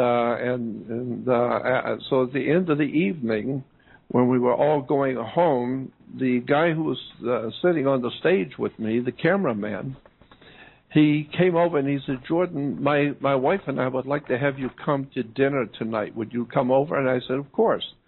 So I went, I followed them home, and they lived in Pasadena at a very nice condo upstairs. Mm-hmm. And so his wife was in the kitchen fixing dinner, and he and I were sitting in the front room gabbing about UFOs and everything else. And we're just sitting there talking. And then after a little bit, the wife comes out and says to him in front of me, she said, have you told him yet? And it was kind of shocking to me. And he said to her, no, I wasn't going to tell him till after dinner. And I said, tell me what? And he said, well, I got an ulterior motive for inviting you here, something I have to tell you. And he said, I've told this story to so many people, and my wife has heard it over and over, and now I am going to tell you a story from long ago. And he said, I just turned 50 years old, just about a week and a half ago. And he said, and when I was 17 years old on the East Coast, I think he said Massachusetts or somewhere like that on the East Coast, he said, one summer, I was thumbing my way after school was out. I was thumbing my way to go visit my cousin. And he says, so I'm out on the highway thumbing a ride, and this old man in a beat-up, dirty, filthy pickup truck that looked about as old as he was. And he said, but at least he stopped and gave me a ride. So he said, when I got in, the cab smelled terrible. He was smoking cigarettes, pipes, all kinds of anything that would burn, he was smoking it. And he said it stunk terrible. It was an old man, but at least it's a ride. And he says, as we were driving off, this old man began telling me everything about me and my family that nobody would know. He was telling me about my dad's work and his partners and my girlfriend and my mother, and he said there was nothing he didn't know about us exactly correct. And he said, I was astonished that this old man knows so much about me and my family, and he's absolutely correct on everything. And he said when he finally let me out, as I was getting out, he told me, he said, everything I've told you up to now was to get your attention and to entertain you. And he said, before you go, I'm going to tell you something important now. He said, after you're 50 years old, you're going to be on the other side of this country. And one morning, you're going to be in a big hotel and a big meeting room and lots of people, and you're going to be sitting on a very tall chair on the stage with a man who's sitting at a table on the stage, and you're going to be with a camera. And that camera, he said, the old man told him, that camera does not exist right now, but it will exist then. And you will be operating that camera over his shoulder so that whenever he picks up a piece of paper, the people in the audience will be able to see it. And he says, so when that happens, you tell that man, I put him there. It was my idea for him to sit at that table and that chair with you sitting behind him with a camera. I put him there. So you tell him that. So he won't misunderstand and think it was his idea. Right. You tell him, I put him there. And when he told me that, that so visibly shook me that I got up and left. I went outside and walked down the street, and I was really afraid. And he came out, my friend came out and walked with me for a little bit. Mm-hmm. And he said, I just had to tell you that because the old man told me to tell you that he put you in where you were this morning. He put you there, and it's his will, not yours. So I don't know what that means. I have no idea, and I'm not verifying anything. You need to understand this. I am not verifying anything. I'm just telling you what happened. Yeah. Because so many times, I'll give you an example of what I'm talking about when I say I'm not verifying. You know, I may have I've had it happen. Sometimes somebody will come up to me, some lady will come up and say, Jordan, I just think you're an angel. And I said, well, thank you. And I whatever that means. So I thank you. Then later on, I tell somebody on the radio show, I said, well, I had a lady come up to me a few days ago, and she thought I was an angel. Immediately, the next day, the web is alive and jumping. Jordan Maxwell said he was an angel. And Jordan Maxwell must be a lunacy. He must be a loon, goofy. He said he's an angel. And in point of fact, I'm just amazed at what people will do to you when you tell them the truth. And the point was, I didn't say I was an angel. I merely said that this was what a young lady told me. And so this is why I'm saying, again, what I'm telling you tonight and will tell you in the future. I am not verifying anything. I'm just telling you what happened. So anyway, that was startling to me. These are very, very interesting markers along the roadway. You've got so many of them. Yeah, no doubt about it.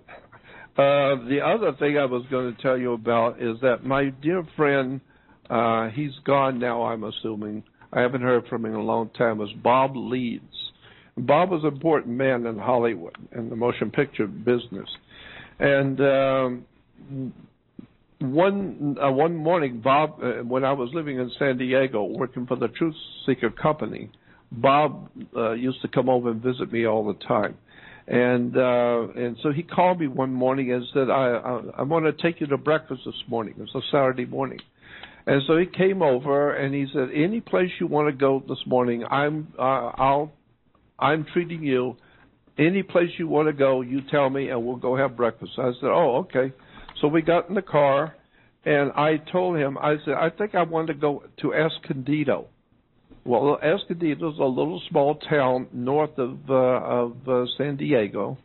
And so he said, well, I was thinking about something really nice in downtown San Diego. And I said, well, I'm thinking in Escondido. And he said, well, there's nothing in Escondido. And so I said to him, as we were getting in the car, you said you would go wherever I wanted to go. And he said, yes. I said, well, that's where I want to go, Escondido.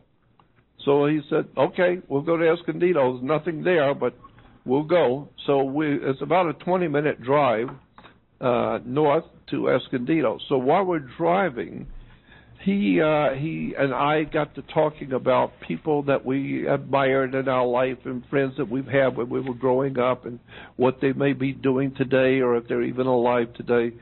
And I told him about a couple of people that I wish I could see that I went to school with and were very close to. And so we were just reminiscing about dear friends that we'd like to see and have lost track of.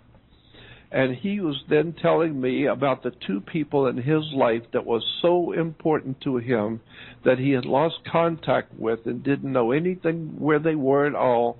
And he said it was one of them was an old Native American Indian that he grew up knowing and was kind of like a second father to him. Right.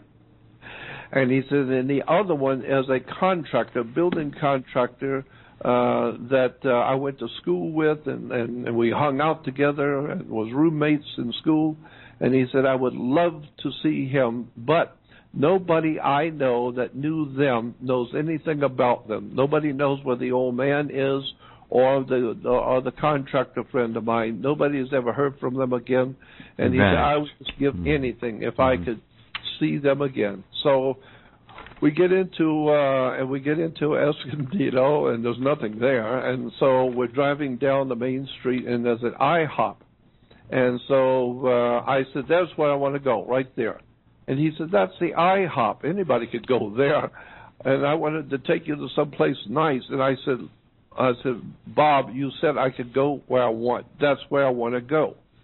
So he said, okay, so we'll go to IHOP. So we get out of the car, and the place is crowded because it's the only place in town they have breakfast. And so he and I go in, and we wait for a few minutes, and we finally get a seat. And they put us in the back part of the restaurant. And when we sat down, I was facing away from the front entrance. He was looking toward the front entrance. And I noticed immediately when we sat down, something very, very bad happened, or something happened, because his whole demeanor changed immediately. And I saw in his face something very fearful, or something very, very, very bad. And I said to him, "Bob, what's wrong?" And he didn't even hear me. And I tapped him on the arm, and I said, "Bob, what are you looking at? What's wrong?" And he said, "There is the old Native American man sitting right there, and there is my contractor friend 2 seats down from him. There's both of the people I just told you I wanted to see, and but goddamn if they're both sitting right here in the restaurant in Escondido, and I would never have seen them had you not demanded to come here." He said, and he couldn't believe. He said, "How do you do that? I just got through telling you who I wanted to see, and there they both are." So, I don't know. What a shocker. Well, no coincidences, eh? No, I don't think so. Not with the right people involved, anyhow. You're right. Then, let's see, there was a couple So of did he other go over and talk to these people? Yeah, he did. He did. Yeah. He got up quickly and went over to talk to them, and I think that if I remember right, he's pretty much stayed over there between the two of them, back and forth, back and forth. Well, understandable. Yeah. Yeah, absolutely. And so. Well, that was very nice of you to make that introduction again. Yeah, and I have no idea in the world how it worked. And then on the way back to San Diego, we were talking about. He was saying, "Who are you?" He said, "Every time I'm around you, strange things happen, and it's kind of like there's a vortex of strangeness around you."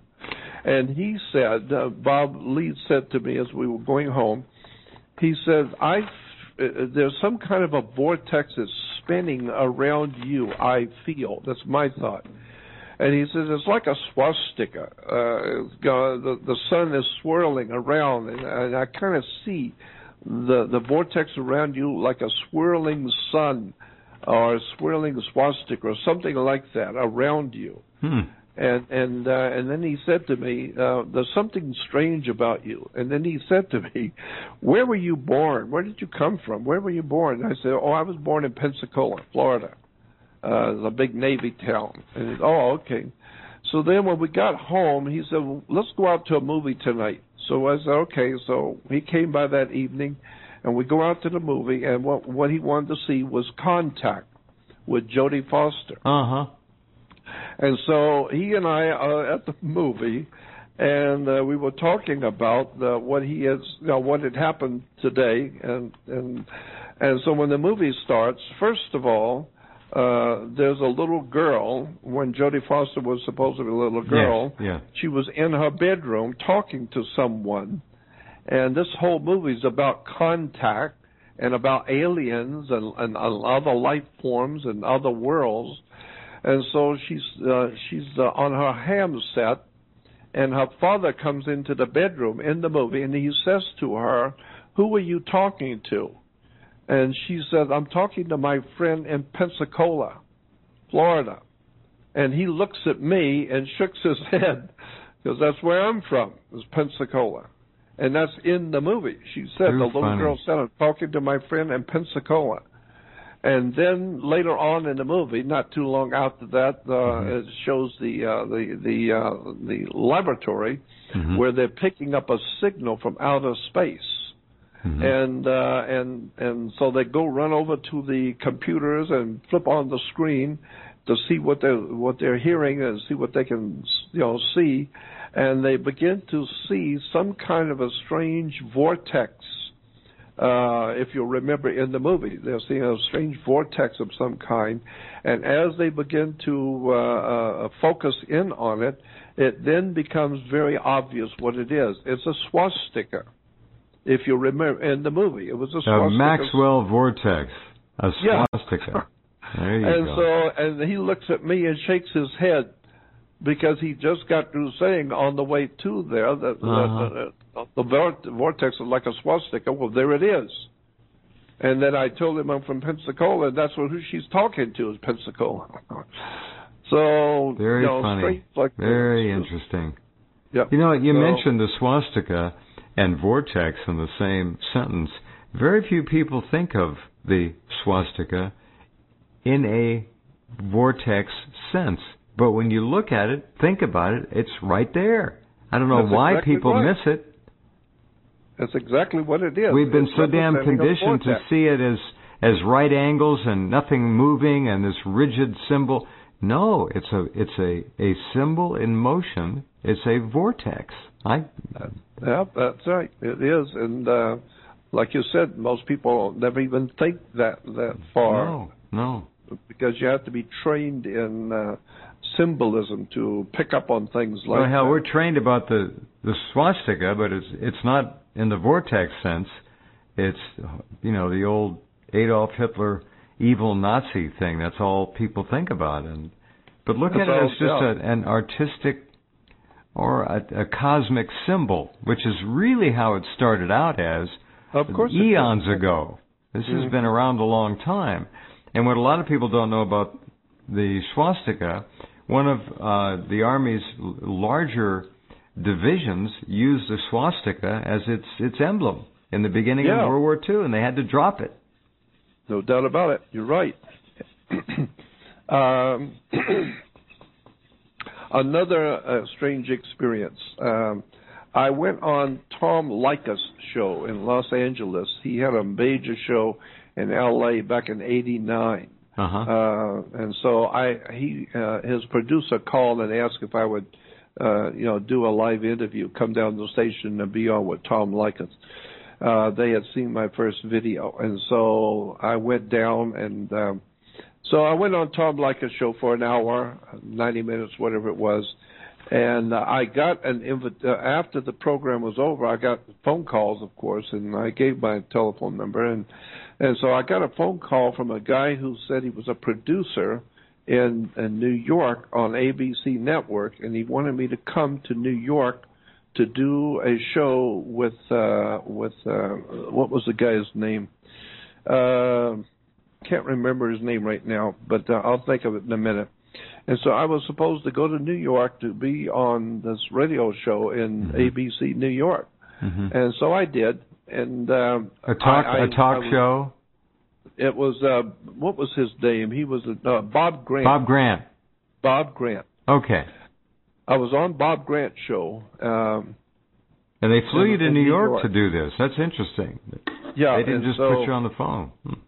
Yeah, and so no, he wanted me there in the studio. So I flew back, but I was up for a couple of days trying to prepare because I've never done anything this big, New York, ABC New York. Sure. And so I was scared to death, but but it was part of who I am or what I do. So I got ready. Well, I had to take a red-eye flight and got there about 5:00 in the morning into New Jersey at an airport. And I was so incredibly tired and so sleepy that it was amazing that I was still alive to walk. I was so tired. And so I decided not to go into New York, but just to stay at the hotel at the New Jersey airport. And so I got a room. It was up at the top, like 9 or 10 stories up.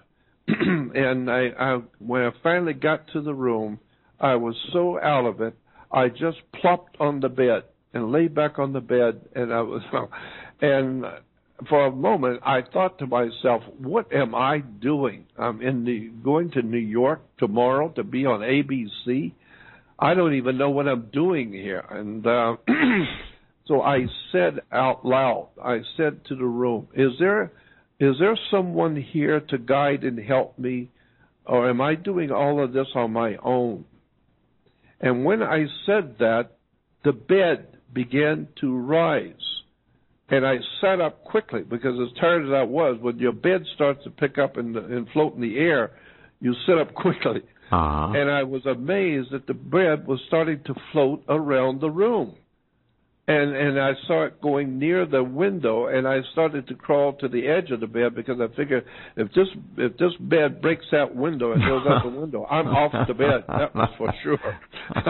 And so it got right up to the window, and then it turned around and began to float back toward the bathroom, and then it turned around slowly but surely and came back to rest exactly where it was. How far off the ground did it get, Jordan? How far? A foot off the ground? It's maybe two, two, because it was quite. I was pretty close to the ceiling, and so as it moved around the room, I was absolutely shocked.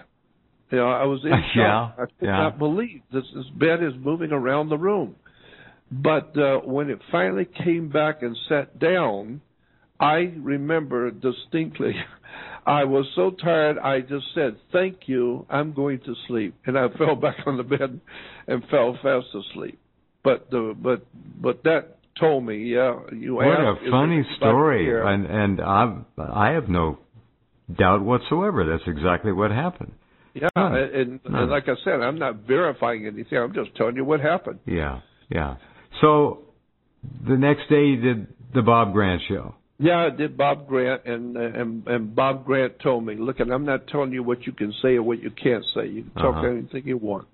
And he said, "But Capital Cities Corporation out of Chicago owns ABC at that time." And he said, "It just so happens that the 7 guys who own Capital Cities happens by chance to be here in the studio today." Don't put any pressure on Jordan. No. No. And he said they're going to be sitting in the producer's booth watching you. And he said, "I'm not telling you what you can say and what you can't say. You're free to say anything you want. But just remember, the bosses of all bosses are sitting there watching and listening to you. So just be cool and what you're going to, whatever you say." And so I always tried to be a gentleman on radio and do what I do, you know. And so I was supposed to be on for a half hour. And then when we went to the break, at the half-hour break, the producer came in and he says, the bosses say keep him on for another half hour. And so, okay, so I stay on for another half hour. And then when it went to the top of the hour for the break, the producer came in and said, "The bosses love him. Keep him on for the rest of the program. Bump everybody. Keep him on." And so, and then Bob Grant looked at me and said, "Well, they're the boss, so that's it. So you're on for another 2 hours." So I did a 3-hour show with Bob Grant, and afterwards, when the show was over, all the big shots were all over at the water cooler talking, and I went over to thank them for their kindness.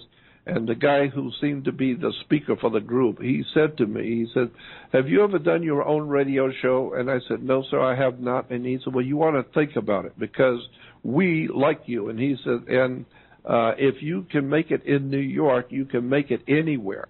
If New York doesn't like you, you need to go back and get a job. But if the people of New York like you," and he said, "we're getting phone calls as far away as Georgia wanting you to do radio with other people." He said, "So you've done pretty well for yourself for the first time on a network."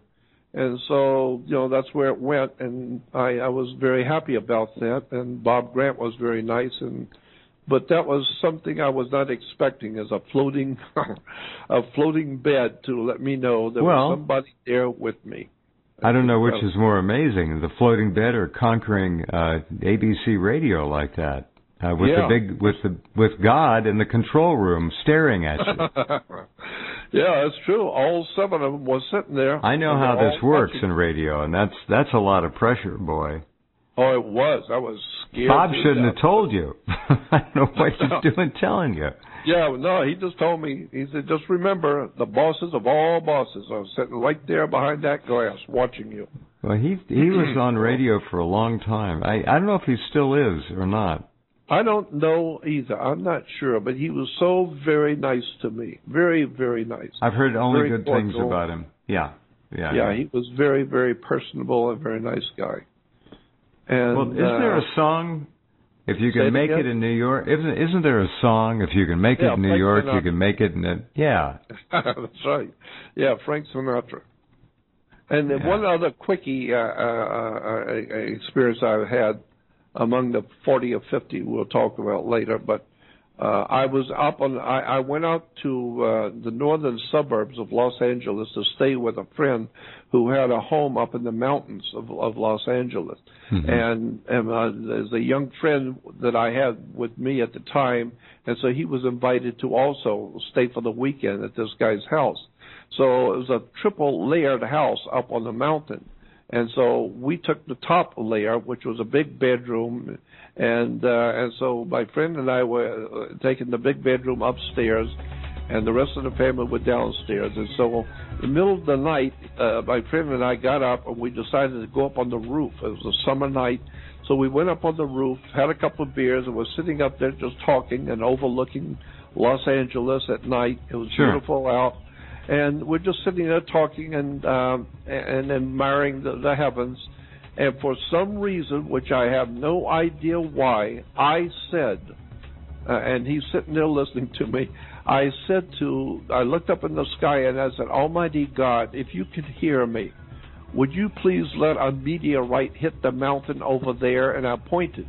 And when I pointed, a meteor came out of the sky and boom, hit the mountain right where I was pointing. And all the lights on the mountain, everybody started, all the lights came on. People went, what in the hell was that? It hit the mountain so hard. And it was a huge meteor, and exactly where I pointed, exactly where it hit. Well, a couple ways to look at that. A wish fulfilled or precognition of an event about to happen.